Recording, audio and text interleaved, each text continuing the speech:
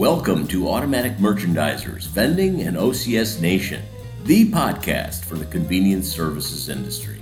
I'm your host, Bob Tullio.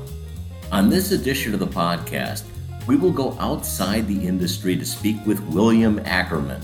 You can call him Bill, who is one of the country's most prominent expert witnesses, specializing in civil litigation, typically dealing with calculation of damages. Put it this way, if you are in a civil trial and he is testifying against you, chances are you are in trouble. As it turns out, Bill deals with many of the same challenges that those of us in sales encounter daily. I hope you agree that his strategies and solutions are both entertaining and enlightening. I'm sure you do not just wake up one day and decide you're going to be an expert witness. How does that happen? Tell us about the journey. It was unique. Actually, I ended up in my entire career because I said yes to a blind date. She started describing what she did. And at the time, they called it litigation consulting. This is back in the early 90s. I said, that sounds fascinating. I had spent 5 years auditing, and I found that what she described sounded a hell of a lot more interesting. So I said, are you guys hiring? And I had it with auditing, and I went over, interviewed, got a job, and now 30 years later, I'm the president of Freeman & Mills. So it was a blind date that worked out pretty well. It worked out very well. It gave me my entire career, and I absolutely love what I do. So it was huge. That's great. So as an expert witness, you're a financial specialist. Obviously, that's a very general term.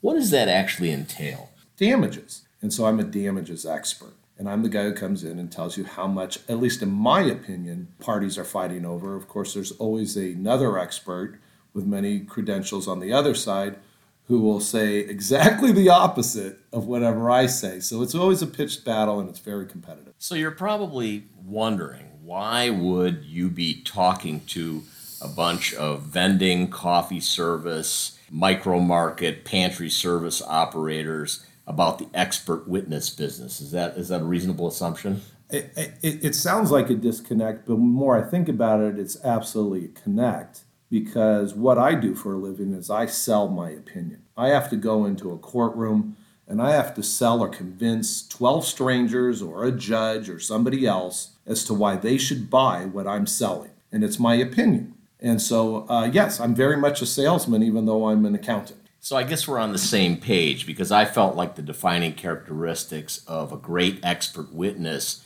might very well be very similar to the defining characteristics of a person who gives a great sales presentation. So I'm going to ask you this. What would you say are the defining characteristics of a great expert witness? One very important aspect is preparation. You have to know your product.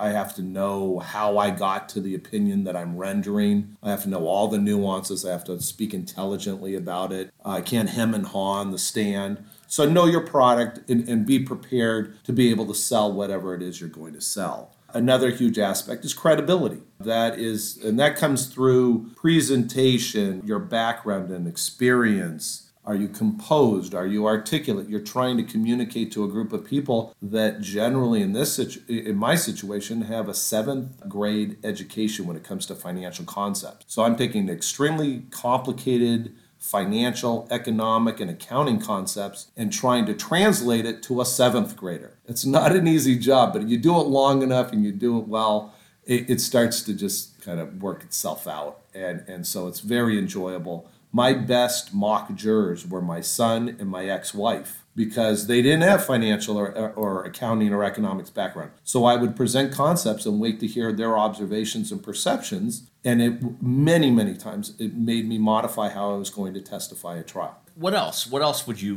define as being very important for a great expert witness? I think you have to know your audience. And in my situation, it's a very limited audience. It's either a judge or it's 12 strangers sitting in a jury box. But even then, I'd like to know, I'm rarely, if ever, the first witness in any kind of trial. So I usually come in somewhere midstream at the end of a plaintiff case, or I come in at the very end of a defense case. So I could be the last witness in many trials. Well, by then you kind of know your jury. The attorneys know their jury. They know who's got a financial background. They know who doesn't. Catering your presentation, I'll look at 12 strange faces. They've never seen me. I've never seen them. But what we'll work on is find me the 3 or 4 jurors that understand accounting or finance or because of their job. You know what they do for a living. And those are the people that I speak to. Those are the ones I try to make eye contact with. They're the ones who I then hope, if I do my job effectively, will take what I've sold to them and then go back into the jury room and sell it to the other jurors who don't necessarily understand all the financial aspects that I talk about. And I would assume, just like a salesman, you know the objections are coming. You have a good idea of what those objections are going to be in terms of the opposing arguments. So does that mean you've got to do a lot of planning and being ready to respond to objections? Absolutely. The hardest part of my job, well, there's two phases to testimony. There's the direct testimony. Well, there I'm working with attorneys, and that's all planned and practiced, and we want to make that presentation as effective as possible. And you can completely control that. What you can't control is cross-examination. I have no idea what an opposing attorney is going to ask me about. Yes, I know because of the facts of a case what I would anticipate they might ask me about. And so I try to prepare to make sure that I have candid responses, effective responses for things that might be pitfalls for me. It'd be no different if your product has a potential weakness. Well, sometimes my opinions have a potential weakness. Sure. And you need to be able to address that weakness because people aren't stupid. They're going to find the weakness and they're going to highlight it. And you need to be able to address it in a short, concise, and constructive manner so that it minimizes what others were perceiving as a weakness. And if you can do it effectively, you maybe even turn it into a strength. So with those defining characteristics as a backdrop, can you give me an example of how you applied some of those in actual cases? And the one I want to start with, of course, is one of your most high-profile cases, almost 10 years ago, the Michael Jackson AEG case, where Jackson's mother and his 3 children filed a lawsuit against the concert promoter for negligence when the singer was preparing for the AEG-sponsored This Is It tour in Europe. The verdict was, of course, that AEG was not responsible for Michael Jackson's death. Tell me about the highlights of your testimony and how you applied those important defining characteristics in that trial. That was a fun trial, very high profile, television cameras, the whole show. And so it was important in my mind to really hit a very strong chord with the jury. So one of the things that I did is I asked the attorneys that I was working with, what are the specific instructions, jury instructions, that this jury is going to be given regarding damages? So we couched our entire presentation to use key words that were synonymous or in line with those jury instructions. All of my demonstratives used those words.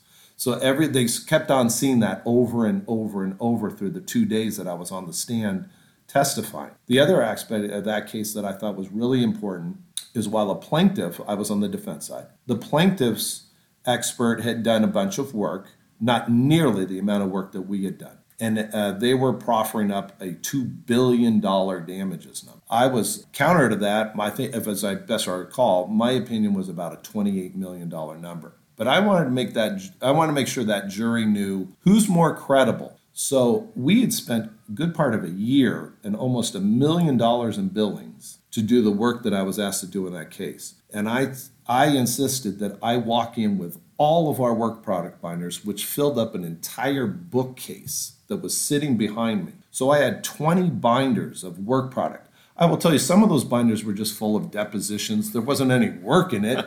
It was just something, but I want them to see, my God, look at the amount of work and preparation that this guy has undertaken, such that it would give that much more weight to the opinions that I was giving, because the opposing expert walked up to the stand with nothing in his hands. And I made a point through my testimony for the 2 days I was on the stand to constantly refer back to those binders. The answers are in the binders. And so it was very effective again. He has analysis. Look at the backbone of what this guy is saying, and it's all sitting in those books behind him. And I think what was most impressive, at least from the attorneys I worked with, is that I knew where everything was. There were thousands and thousands of pages of work, but I knew exactly where to look, and I was able to precisely answer every question off of a document. It was very powerful. And you think that might be the one thing that you really want to pull out of that trial as far as defining characteristics that would teach a lesson to the audience, or was there something about reading the audience as well? There wasn't so much about rating the audience. It was just making an impression to the audience. And that was who did the work. If they hear about how much you bill, and we're not an expensive product. And so in that sense, I wanted them to see, wow, they got their $1 million worth. Look at all of the work these people have done. I think it was very effective. The attorneys and some of the neutral audience and other people that I spoke to said there was the contrast in experts was stark in that, wow, somebody clearly did a ton of work and somebody came up with a really big number that didn't do so much work. Yeah, it's called earning the business. You show them, like you said, who did the work, who's prepared, who delivered, and obviously you delivered. I think that's a fair statement. So, of these defining characteristics that we talked about, which would you say is the most important? It's got to be preparation. For what I do, it's preparation. You have to know, I have to know and be able to express what it is I'm trying to highlight and emphasize in terms of my opinion and my observations and my analysis. While the presentation is important and trying to hit a chord is also important and making sure that people understand what you're talking about is important. But I really still am the friend man. This is 30 years and hundreds of times testifying. I need and want them to know I'm very well prepared. I've done my homework. I know this product. I know this industry. I know whatever it is that's going to be super germane to my audience in trying to figure out which one of these two experts is more credible. You have to be able to go in there and present such that I know all the weeds. I know the details, or at least I know where to look to find the details. And that's a very impressive, compelling presentation. So it kind of goes back to the old adage that I like to bring up about public speaking. If you know your material, all you have to do is work on your delivery at that point. Absolutely. It's easy. Then you're having fun. Then you can go with nuances. It's always important, like injecting humor. I like to try to put humor into a presentation. People appreciate that. Any particular lesson you've learned over your years from experience? Every jury's different. Every judge is different. That's what's kind of fun is my audience is constantly changing. And so you really have to be adept about who am I presenting to? Is this a sophisticated judge? You'd be shocked at how many judges are not sophisticated with financial concepts. So to walk in and assume, oh, well, this is a judge. He or she's got a law degree. And so they must understand this stuff. No, they don't. They don't understand at all. They understand the law, but they don't understand finance and economics and accounting. So you have to do your background. You have to know who it is that you're presenting to. And you know whether I could be sophisticated about my presentation or do I need to dummy it down because this is an unsophisticated audience and I need to just talk about simple concepts and themes. I got to ask you one other question.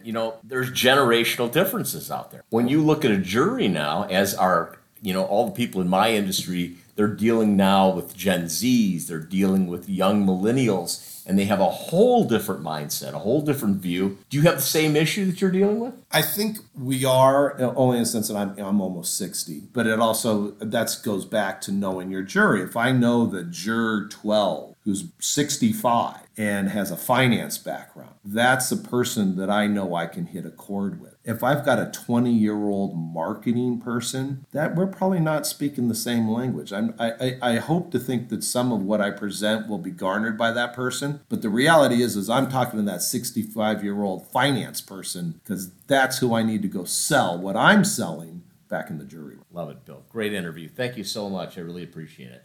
Thank you, Bob. What did we learn from Bill Ackerman? Not only did he take us inside the world of a high-profile expert witness, he provided some valuable lessons for anyone in sales.